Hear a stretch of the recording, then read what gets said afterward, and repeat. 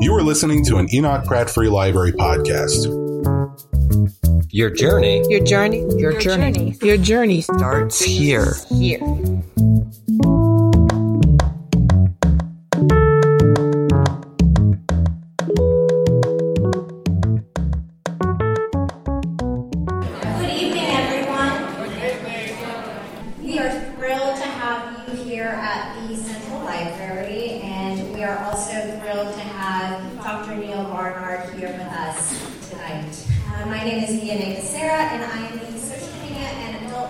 Associate here at the Enoch Pratt Free Library. Tonight, we're so thrilled to have Dr. Neil Barnard discuss his book, Your Body in Balance, The New Science of Food, Hormones, and Health. Few people realize that a simple food prescription can help you tackle more issues stemming from your body by gently restoring your hormone balance with benefits rivaling medication. Dr. Neil Barnard is a faculty member of the George Washington University School of Medicine and president of the Physicians Committee for Responsible Medicine. He is also the New York Times bestselling author of Dr. Neil Barnard's program for reversing diabetes, the 21-day weight loss kickstart, and most recently, the vegan starter kit, among many others. Dr. Barnard will present. We'll have a public Q&A where we ask that you wait for the microphone so that everybody can hear. We are also podcasting this event, so we will need the microphone to fully pick up your questions. And then we'll have a book signing with our friends at the Ivy Bookshop, and you can enjoy more treats from our friends at the Land Bush. Then, lastly, if you look over to your right, you'll see that we have what we call, or appropriately named, our Charlie Cart, which is a mobile kitchen. It is a fully functional mobile kitchen, and all you need to do is plug it in, and you can take it on the go. So we're very excited to be showcasing the Charlie Cart tonight. Anyway, without further ado, please give a warm welcome to Dr. Neil Barnard.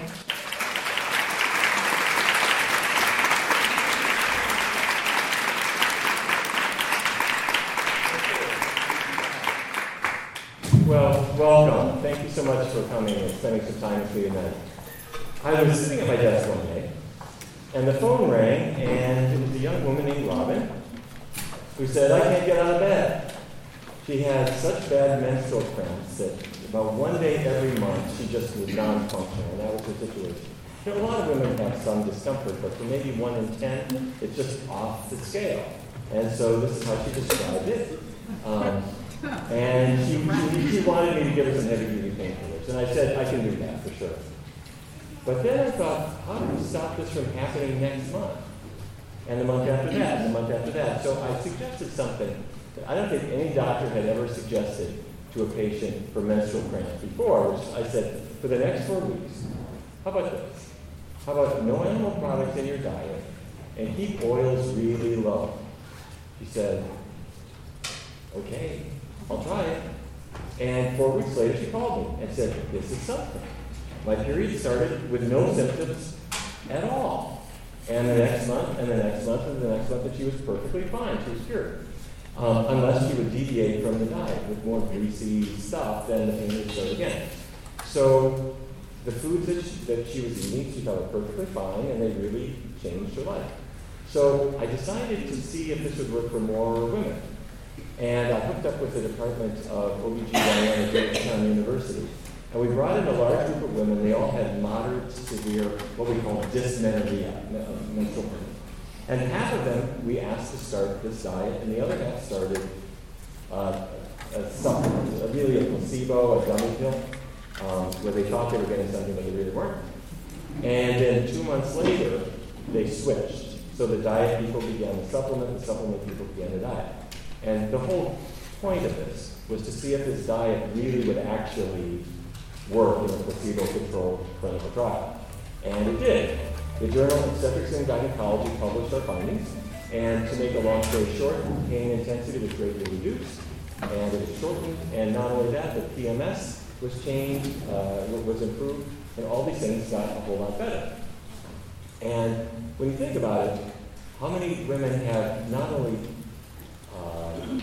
menstrual cramps, but other menstrual symptoms that are treated only by drugs, or only by surgical procedures or whatever, And nobody talks about maybe how diet could have been part of the cause and part of the cure. Well, the reason for that is it's not immediately obvious why asparagus would help with cramps. So we're going to walk you through that in just a minute. But before I do, one part of this study was that we asked our participants not to have any hormone medication, because my hypothesis was that this diet would change women's estrogen balance. And if they were taking hormones, like birth control pills or something, it would goof up our study. So we asked all the women, if you're sexually active, please use some other kind of contraception other than the pill. And one of the women in the study said, don't worry about me. She and her husband had given up the idea of having a baby because they had tried and tried and tried, and they just couldn't get pregnant. We've both been evaluated. It's not him, it's me. I don't ovulate. Forget it. We don't use any kind of contraception. The second month that she was on a vegan diet, she came into the research center and she said, I got some bad news, I got some good news. I said, well, what is it? I'm leaving your study because I am pregnant. And she gave birth to a perfectly healthy, happy baby, and then another one, and a third. This is a woman who thought she was infertile and had been declared so by her physician, but obviously was simply out of balance. Okay, so what the heck are we talking about, and how could food do this stuff? And if food affects those things, maybe it will affect even more serious things than cramps and infertility. Okay, so hormones are letters. They go in the mail. So your ovaries make estrogens that go to the uterus and get ready for pregnancy. With me so far? A man's testes make testosterone that make him want to run for president. Or wear ill-fitting clothes, or the other kind of things that testosterone will do. So if you can run into trouble by either having too few hormones, or you can also run into trouble by having too many hormones. If you're communicating just too much to the uterus, you're going to have trouble. Okay, so at the beginning of the month, a woman has very little estrogen in her blood. That's the left side of this curve. She has, estrogens are hormones that make things grow. And there's a whole group of them. There's estradiol, estrone, estriol. I'm going to just lump them together. We're going to call it estrogen. Beginning of the month, there's very little. Then, about 2 weeks into the month, the amount rises and it falls because she has now ovulated. The ovary is releasing an egg. Over the next week, the uterus is the most optimistic organ in the body. Every month, it is convinced that we're going to get pregnant. So the amount of estrogen rises and thickens up the lining of the uterus in anticipation of a blessed event. A week later, the disappointed uterus discovers we're not pregnant again, and so the amount of estrogen falls, and then everything is flushed away in menstrual flow, and we start all over again. So the point is that foods change all of that. Foods can change the amount of estrogen in your body. So this is the uterus in the middle, and the ovaries on the side. And what normally happens is that lining in the middle, the endometrial lining, thickens up a little bit like that. But then if you are eating in a certain way, and you have too much estrogen, that thickened lining gets too thick, and it makes nasty prostaglandins that hurt.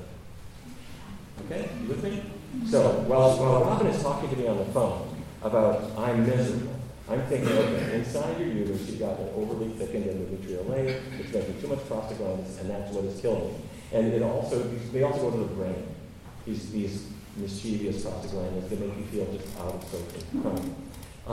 So, all right, then the question is, how do I use foods to fix this? The first way to use foods, I'm going to illustrate with Catherine. Catherine grew up in Louisiana. She was in the Air Force for 5 years. She was one of the first people in Iraq in 2003 because she designed the Air Force bases over there. When you're in a war zone and you're eating what the government provides, and you're working really hard, you don't gain any weight.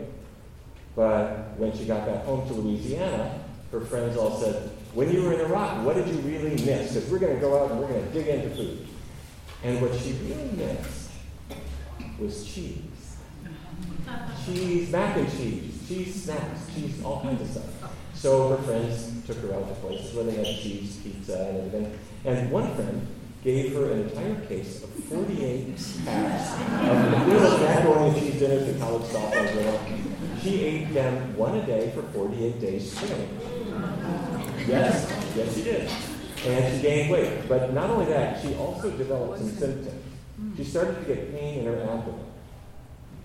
And the pain was worse with her cycle, but it never went away.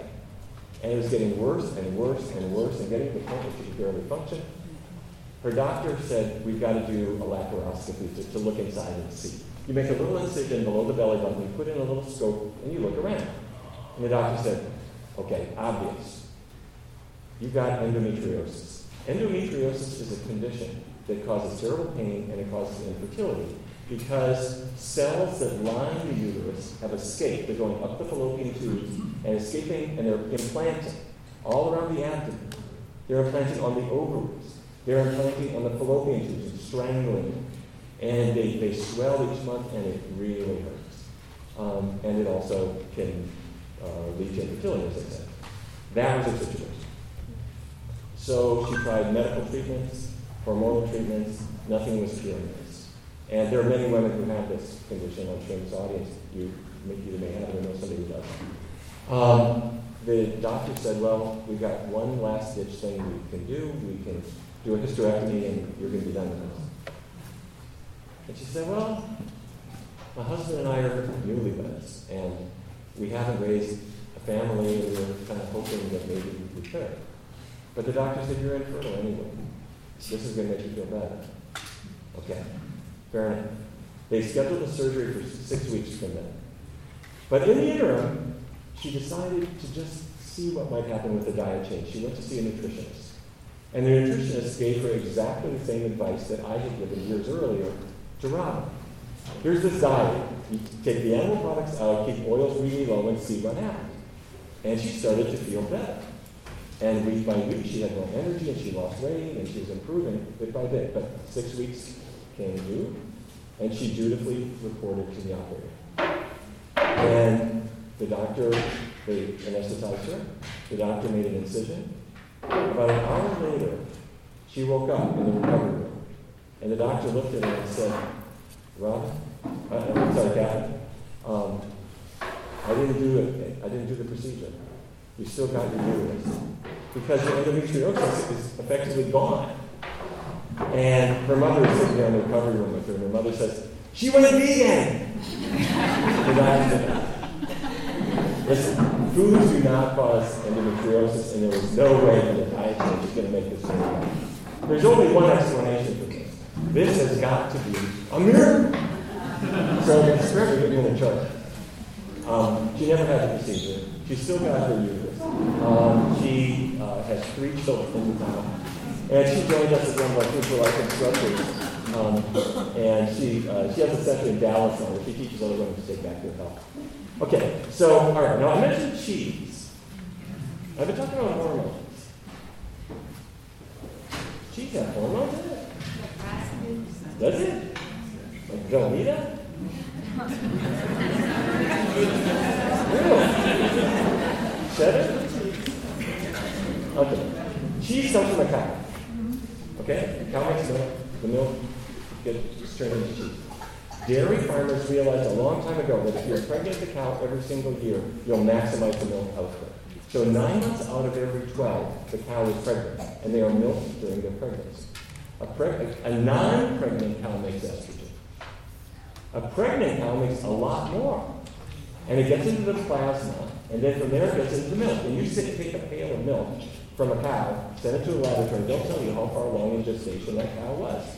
You take the milk, turn it into cheese, give it to your 6-year-old son, 7-year-old daughter, and every single bite has estrogen in it. Is it on the label? Did you ever hear this? You're eating it. Okay, so the question is, could this really affect us?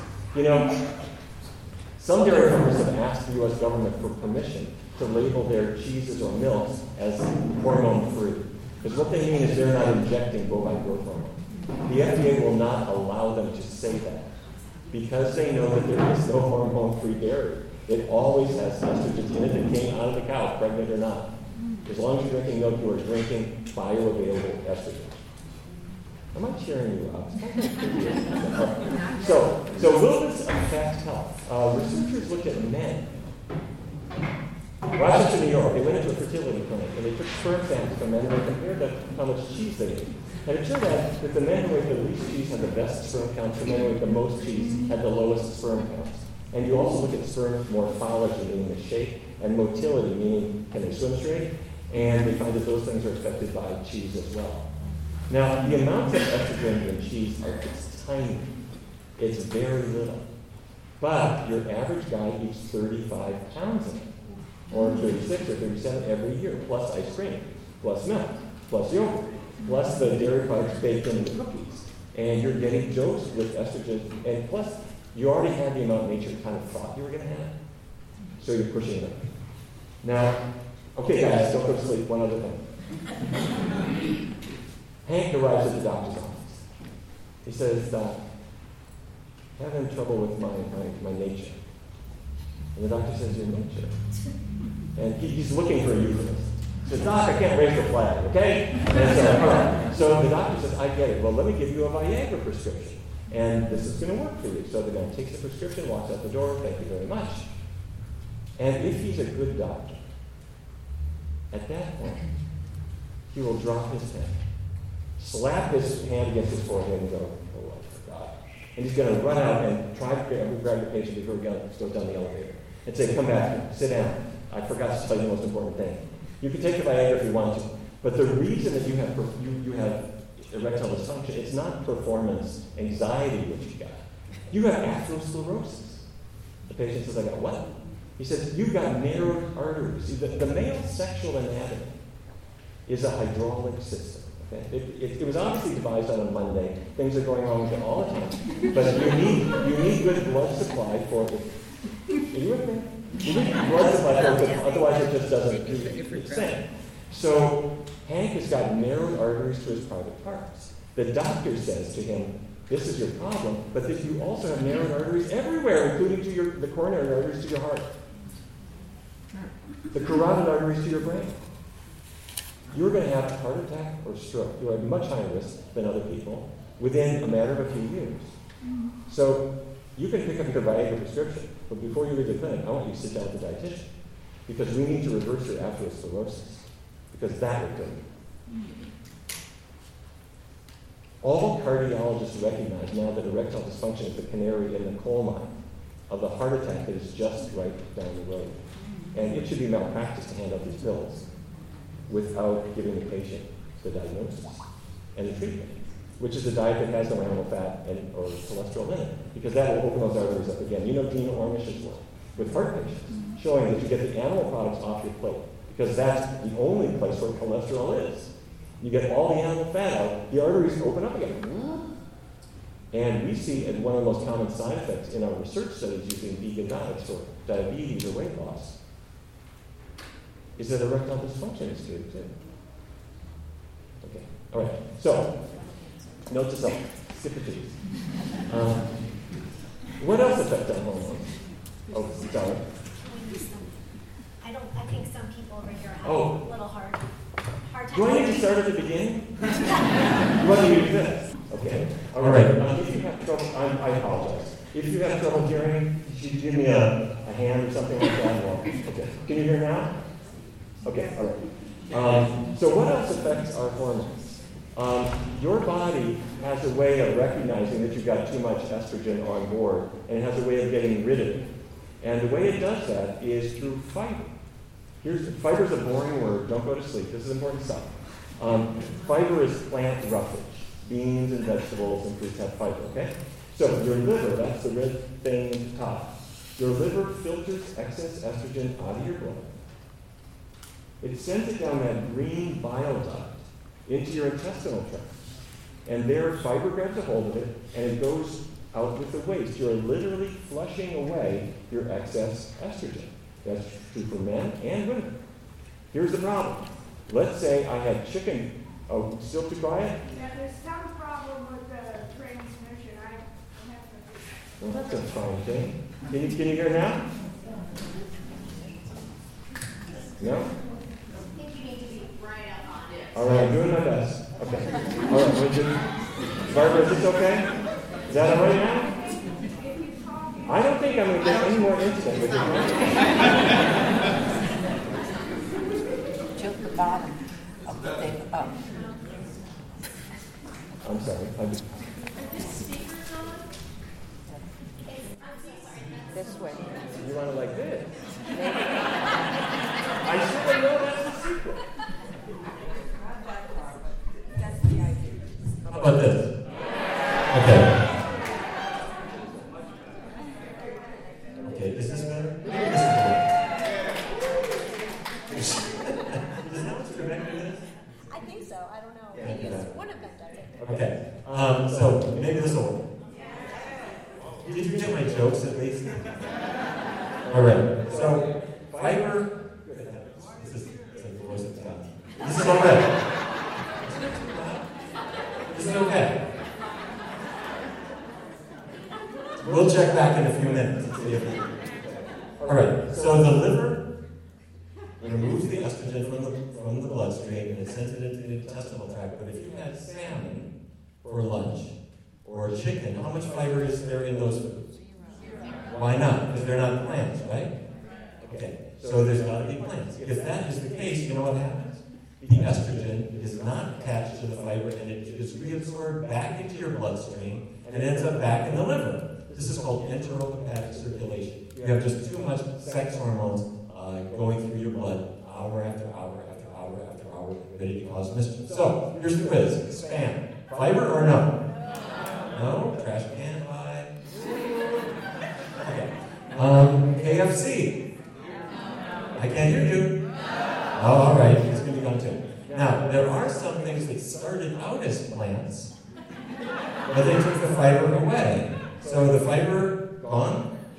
All right, 5. Okay, so let's see. Don't eat cheese because it has estrogens in it, and eat lots of fiber. That means plants. And if I go on a completely vegan diet, then everything has fiber in it, and that will get me into balance. Okay, good. All right.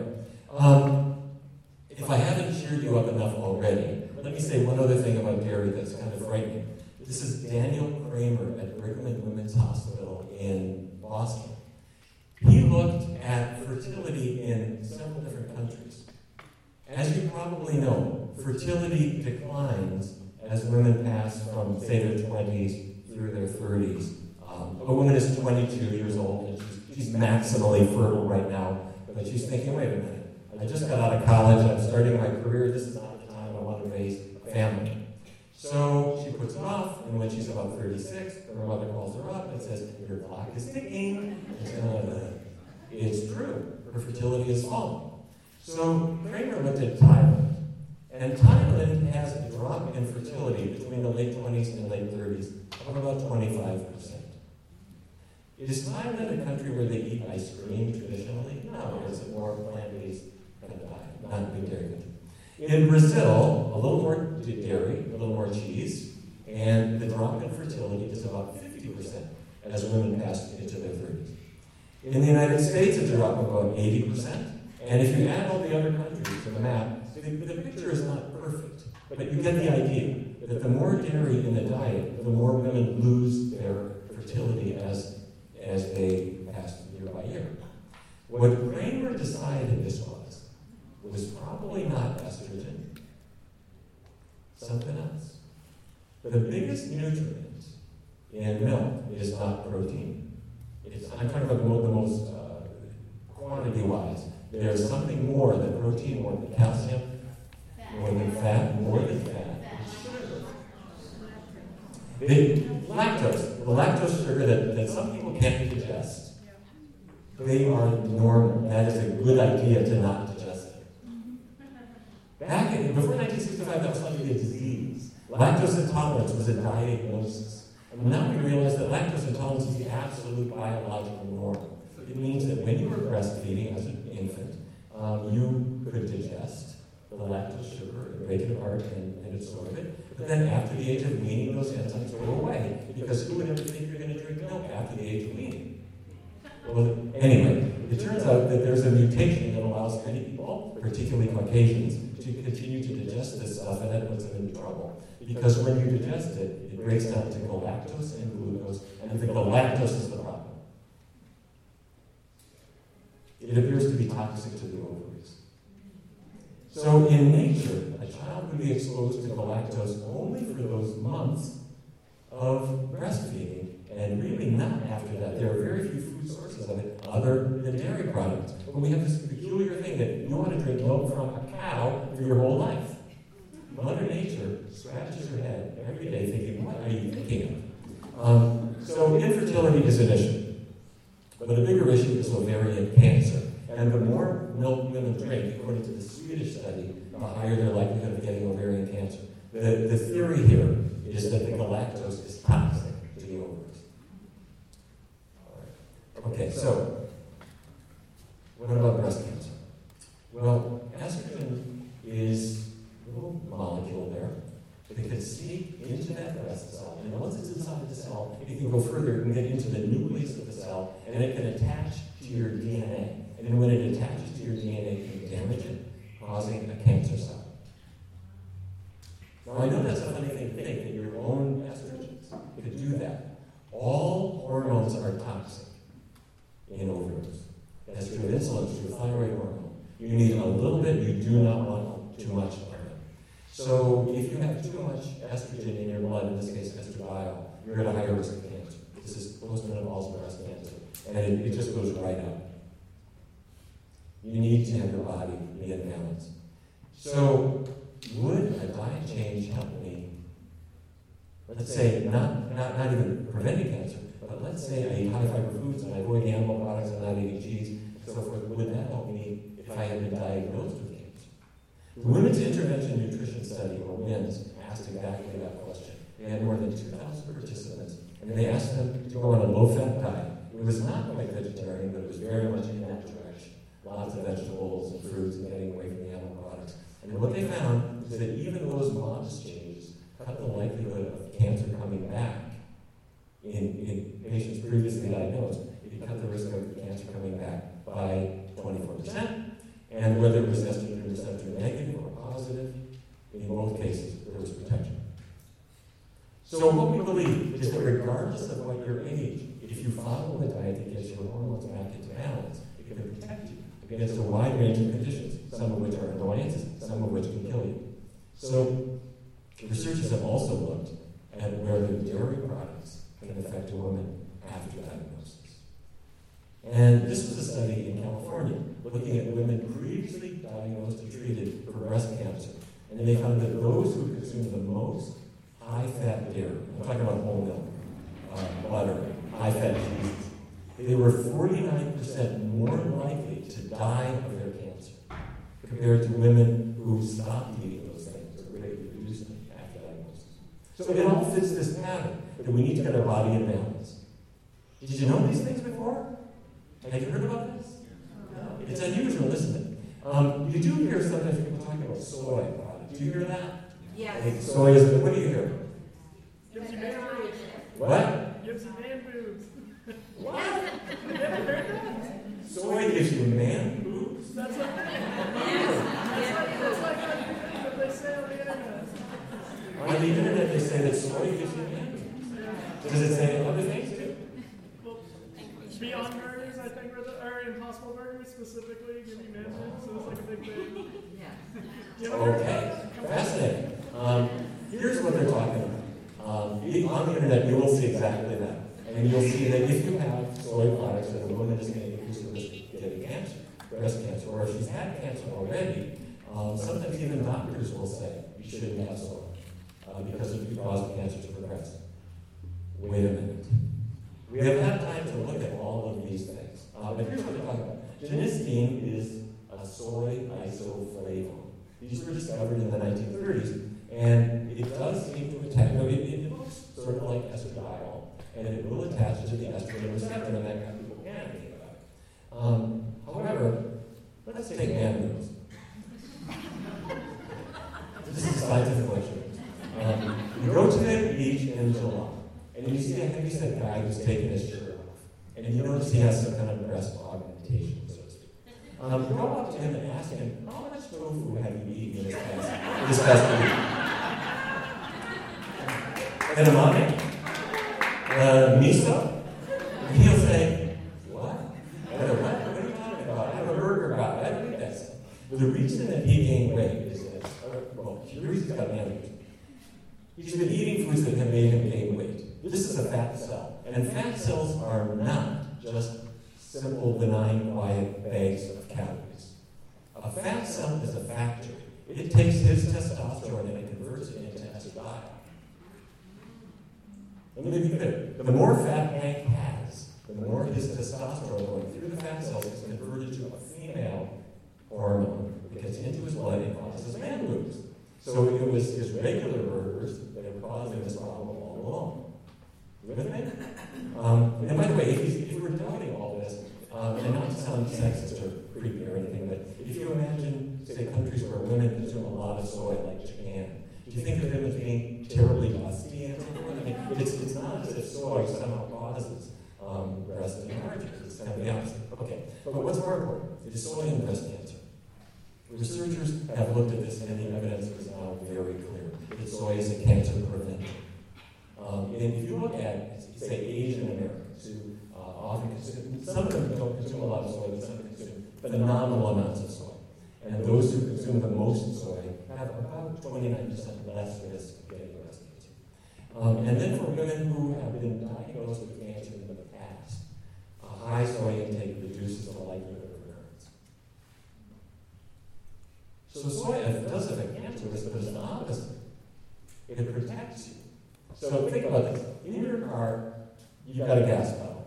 You step on the gas pedal, what happens? The car goes, right? Is there another pedal in the car? There's a brake. And if you step on that, what happens?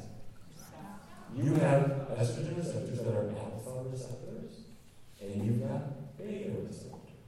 And the soy perfection attaches to beta. It's a cancer preventer.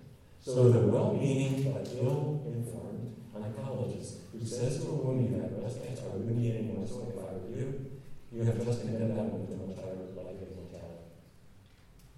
Which is why I, or many other doctors, think that doctors should learn something about nutrition.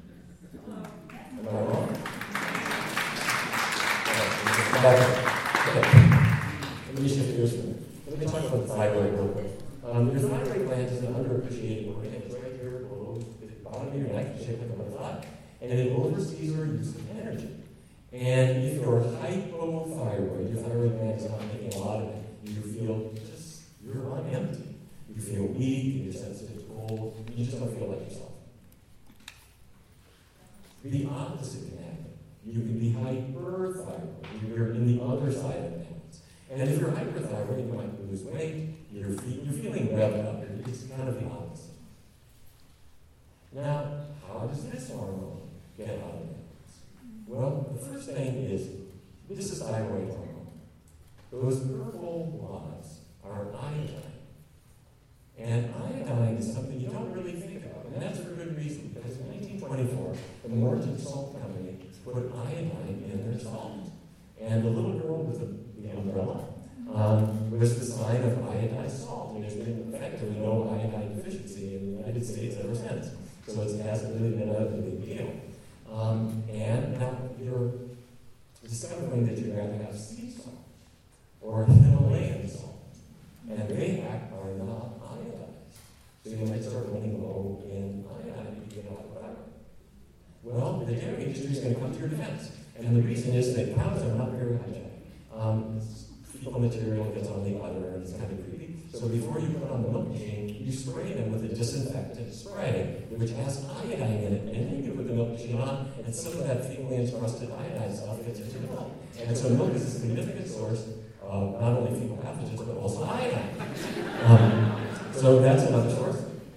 And then the third source is something I never learned about in Fargo, North Dakota, and that's sea vegetables, which some people refer to as seaweed, but we're going to call them sea vegetables. You go to the sushi bar, don't have fish sushi unless you're very well insured, but have the vegetable sushi, the cucumber roll, the sweet potato roll, that nori seaweed is high in iodine, and so is the wakame in your miso soup, and so is the aramane on your salad.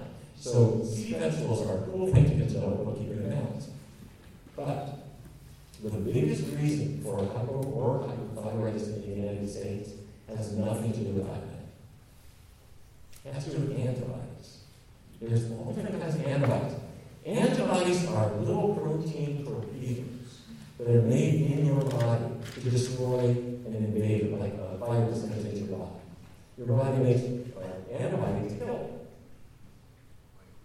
Or a bacteria makes, or a cancer cell arises, you make antibodies to kill them. But for some reason, your hypothyroid, the doctor does a blood test, and they find antibodies to your thyroid. What's that about? What we believe is happening is that food exposure could trigger the production of antibodies that end up damaging the thyroid. At least in some people. So is this true? We need more research here, but we've got some tantalizing findings from the adventist study. Adventists have been under the microscope forever because it's a huge population of teetotaler, non-smoking people who vary in diet. It is a wonderful ability to compare them. And it turned out that the people at highest risk of hypothyroidism are lacto-ovo-vegetarians. So they're not eating meat, and they're replacing it with lots and lots and lots of cheese. And the people at the least risk are their vegan friends who say, get away from all that dairy, you're going to do a lot better. Now, for hypothyroidism, the vegans still do the best, the lacto-ovos are next, and then the omnivores do the worst. Okay, so we are now starting to formulate this theory that autoimmune reactions, like thyroid disorders, can be modulated by food. And indeed they can. If you know anybody who has asthma, or a child who has asthma, run, do not walk to a completely vegan diet that day. For many kids, it will have a dramatic for many of these kids. Rheumatoid arthritis, Sjogren's disease, try a completely healthy diet, okay? But this is Mike. Mike is a neurosurgeon. He's in North Carolina. And when he was about 45, his TSH level was rising. TSH is thyroid stimulating hormone. When you're hypothyroid, your body makes more TSH to try to push the thyroid to get with it, to do a little bit more. And as TSH rises, that's the sign that your thyroid is sluggish. So his TSH level was going up and up and up. And after 5 years of every year being lower than thyroid, his doctor said, Mike, face it. You've got a disease. You know, you may be an actor, but you're not invincible. You've got hypothyroidism. Let's treat this. He said, wait a minute. He went on a completely plant-based diet. And his TSH fell back to the normal level. And he didn't think it was really overweight, but he lost 7 or 8 pounds that he didn't need. And his energy went back up because of thyroid disease. So we have now seen many, many cases of this, but there has not yet been a double-blind trial or a randomized trial of this, which I think we do need at this point. But if you haven't had thyroid disorder or give it a try, see what happens.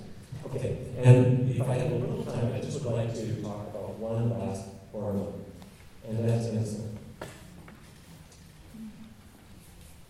In 2003, the NIH gave my research team in Washington a grant to test a new diet for type 2 diabetes. And the conventional diet is count calories and limit carbohydrates. And the new diet was no animal products, minimize carbs. And to make a really long story short, what we found is that blood sugar improved much more on the plant-based diet.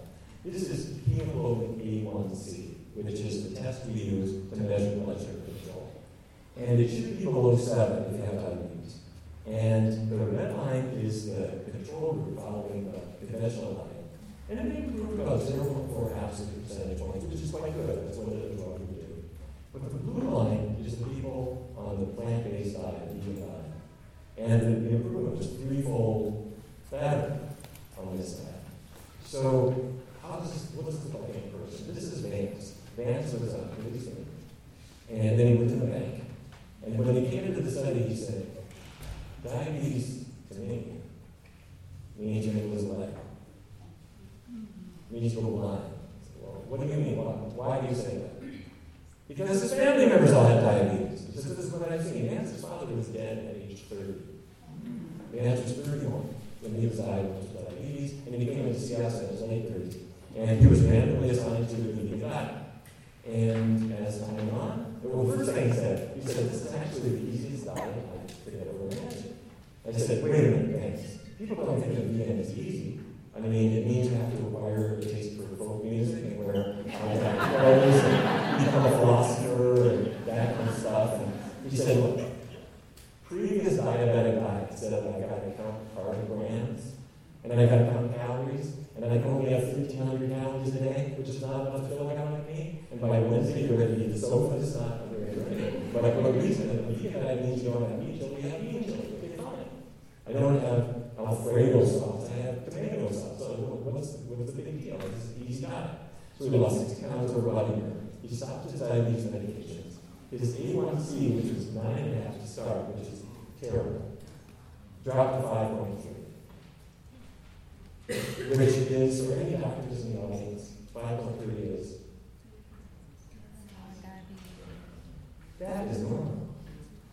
And when I got advances last in 2003, a common saying was, once you're diabetic, you'll always be diabetic. And it's kind of a mean thing to say, but the idea was take it seriously. For the rest of your life, you've got to watch this. You've got to do fingertips. You've got to understand how to use needles safely. This is what you're going to live with forever. So once you're diabetic, you'll always be diabetic. Here's a man who had diabetes. All of it was family, and he himself clearly had it for years, but he was on medication, and he's got an absolutely normal blood test. And you could walk to any clinic in the world, and they would not diagnose him with diabetes. So my question is, can I tell that you don't have diabetes anymore? It sounds ridiculous now, because we've seen huge numbers of people reverse their diabetes, but we didn't know this thing. Let me show you how it works. This is the muscle cell, and this is being blue up. The reason I'm showing you a muscle cell is that glucose powers your muscles. Blood is sugar. It's there to get into your muscles and give you power, just like gasoline powers your car. And it also powers your brain, and it powers the rest of it. But there's the glucose. It can't get into that cell without insulin. So the insulin key attaches to that red receptor. You with me so far? Okay. The insulin key attaches to that red receptor, and it's going to signal. This is called insulin signaling. It's going to signal those funny little channels to bring the glucose into the cell. So here it comes. There it is. There's glucose coming into the cell. If you have type 2 diabetes, you've got insulin, you've got receptors, and all that is normal. What is causing the problem is those yellow blobs. That's beef fat, chicken fat, fish fat, olive oil, extra virgin olive oil, extra virgin olive oil. Fat from the food you eat is built up inside the cell, and as it builds up in the cell, it stops the insulin from being able to function. Now, doctors make it look like fat because it only has one syllable. You can't go for that. So we're going to call it intramyocellular lipid. And that's the fat inside the cell. We have shown that you can, with a low-fat vegan diet, how much animal fat is in a vegan diet? There's an name. If I keep oils really low, that fat drains out. I can prove it to you. We work with Jerry Shulman and Kit Peterson at Yale University, where they have magnetic resonance spectroscopy machines. Cost $2,000 a test. But our patients go there and they stick them into the scanner, and we measure their intramyocellular lipid, then they go vegan for 16 weeks, and we send them back, and it drains out. I want to tell you something. My father grew up in the cattle business, as did my grandfather, and his father and my uncles and my cousins who lived in North Dakota. My father did not like raising cattle, and so as soon as he was old enough to decide for himself, he left, and he went to medical school. And he became a diabetes expert for North Dakota. And every day he'd get home from about 6 o'clock, he'd sit down on his bed. And I never once heard him say that a single patient with diabetes ever got better.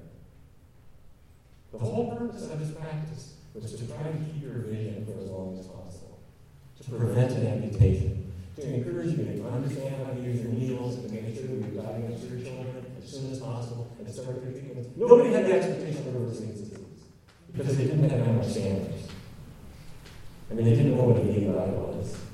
And they never heard of intracellular. Well, today we have that. But I submit that if you know an endocrinologist or a primary care doctor, they may not know this as either. Despite the fact that our research was funded by the National Institutes of Health and published by the American Diabetes Association, presented at their conference, and were screaming with a megaphone about this, and patients with diabetes are left without any knowledge of it. It's got to change. So this is really matter. I'm going to give you just one quick story. Anthony Salvador was president of this hospital in Philadelphia. And he was a good doctor. And every year he needed an annual exam that included chest x-ray. So he had his chest x-ray. Went back to his administrative office, and the phone rang. It was the radiologist. Tony, I don't like your chest x-ray. Come back down here. So Tony thought, well, I probably moved. We'll do it again. He gets down there, and the x-ray is clear. There are densities all over it. A doctor knows that if there's a little thing that looks sort of like a pain, it's not, there's a little dying over here. That's starting to look like metastatic cancer. They did a bone scan the very same day, and he had cancer that had spread to his ribs, to his sternum, to his skull. And very soon after that, they figured out what was wrong with him. It had started in his prostate. Now, prostate cancer is very common. A guy might be 75 years old, and prostate cancer is very slow growing, and doctors don't even have to worry in many cases because they just track the growth of it. And if it goes slowly, you just leave it alone. Tony was about 45. And to have aggressive cancer at that age, that's a killer. And his oncologist then said, when she made it over, the doctor said, I'm not going to lie to you. Get your affairs in order, Tony. And that's what he decided to do. To make everything worse, his own father died of lung cancer right after this. So he went up to New Jersey and buried his father and told his mother. And then he got back on the turnpike and came back down Philly. And as he was driving along, he saw a couple of hitchhikers. And he stopped just to have somebody to talk to him. But as fate would have it, they had just gotten out of macrobiotic cooking school. And I don't know if you know what macrobiotics is, but it's a largely plant-based diet based on kind of Chinese medicine. And so they were telling him, oh, you have kids, they're okay, all right, we got it, brown rice, and he just found these kids totally wrong. He's a doctor. He doesn't need any yin-yang hormones to make him feel better. But as they're getting out of the car, they pry loose his address, and they send him a warrant a couple days later, 67 cents postage due. And he reads about it. And he ends up thinking, what can it hurt? So he learned how to make brown rice. Actually, he didn't learn how to make brown rice. He blew up his pressure cooker. But he started getting macrobiotic food from this macrobiotic teaching center, and the other doctors would see poor Tony in the physician's dining room with his chopsticks, and he's clinging to life. Except that Tony didn't die. A month went by, 2 months went by, 3 months went by, he wasn't declining at all. And at 6 months, he looked pretty good. And after a year, he didn't have any pain. Whatever these metastases were, they weren't there with him. And he went back under radiology, and they repeated all the scans. And that made history because the scan was gone. You couldn't see anything on it. Now, you know if cancer is gone, but it was no longer detectable. So Tony Salvador became a famous guy. He wrote a book called Recalled by Life. And he went on all the talk shows, and he said, I don't know what's going on here, but I got hormone-related cancer that somehow I dialed back with some diet changes. And I think, for God's sake, let's study this and see what the hell's going on, because maybe we've got something we can use. And about 10 years later, he's still well. I got to know him, and I've seen his scans, and it's impressive. But as I got to know him, one day he told me something that kind of surprised me. He said, I'm changing my diet. I've been well for so long.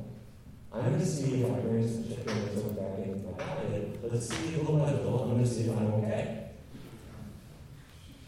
So he started compromising his diet. And it didn't go very well. His energy started to change, and then he started to get this edema, this swelling, as if there was something wrong with his circulation. And a little while after that, I called him on the phone, and his voice was really strange, like a person on drugs. I said, Tony, what is with you? He said, it's narcotic. The cancer's back. And about 2 weeks after that, he was dead. Now, you cannot know if diet causes cancer.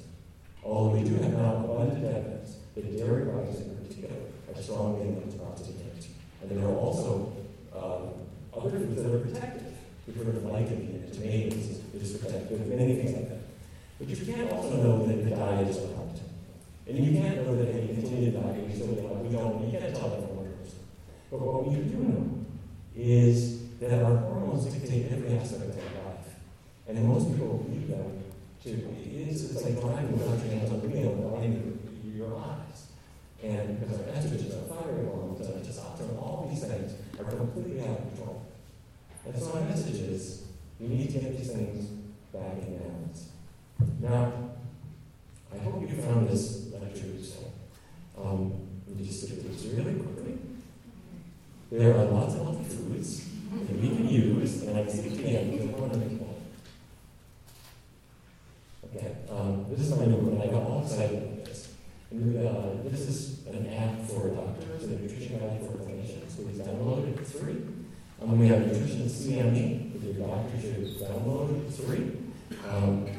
And we have a conference for doctors that isn't free, but it's going to be because we're going to see 1,000 doctors over 3 days studying exactly what we're talking about. But the important thing here is that we need to change this world that we live in. You can go into a hospital, and you think that the hospital will be filled with people who want you to eat well, and where doctors are schooled in nutrition, and they're using the teachable moment to help you really get into a good phase of your life. But what do we serve in hospitals? We survive nicely and all these things. And this is my hospital. This is the George Washington University Hospital. They're flying in Puerto Rican.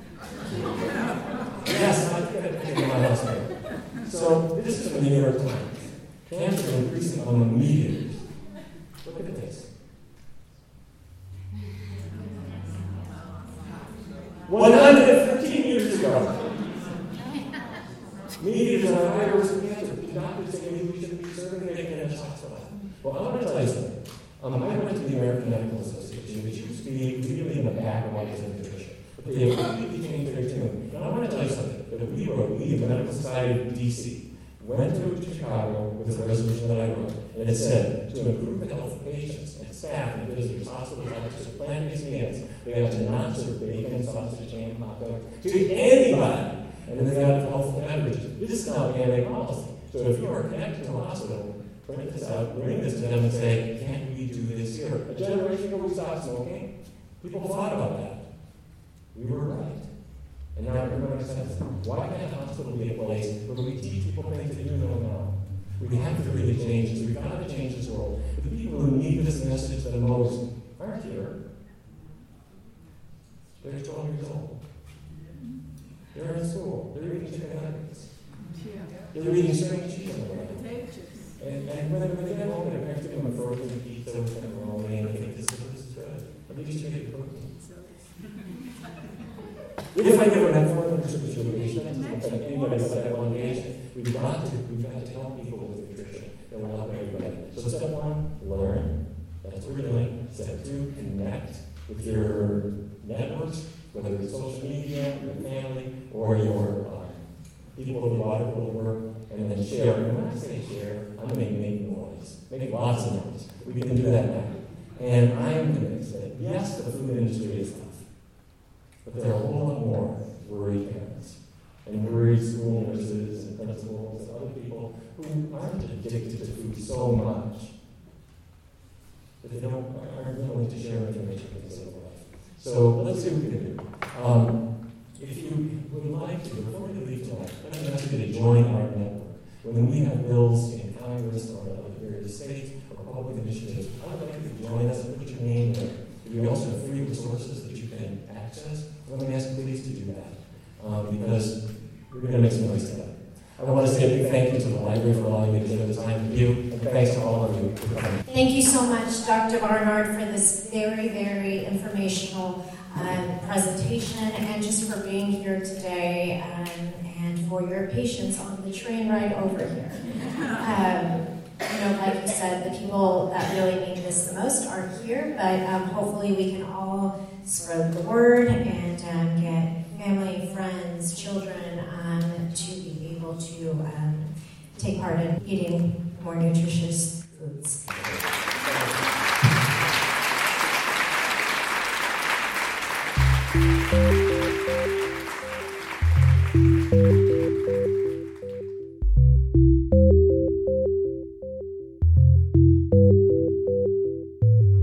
This podcast is a production of the Enoch Pratt Free Library and the Maryland State Library Resource Center. For more information and to access more library resources, please visit prattlibrary.org.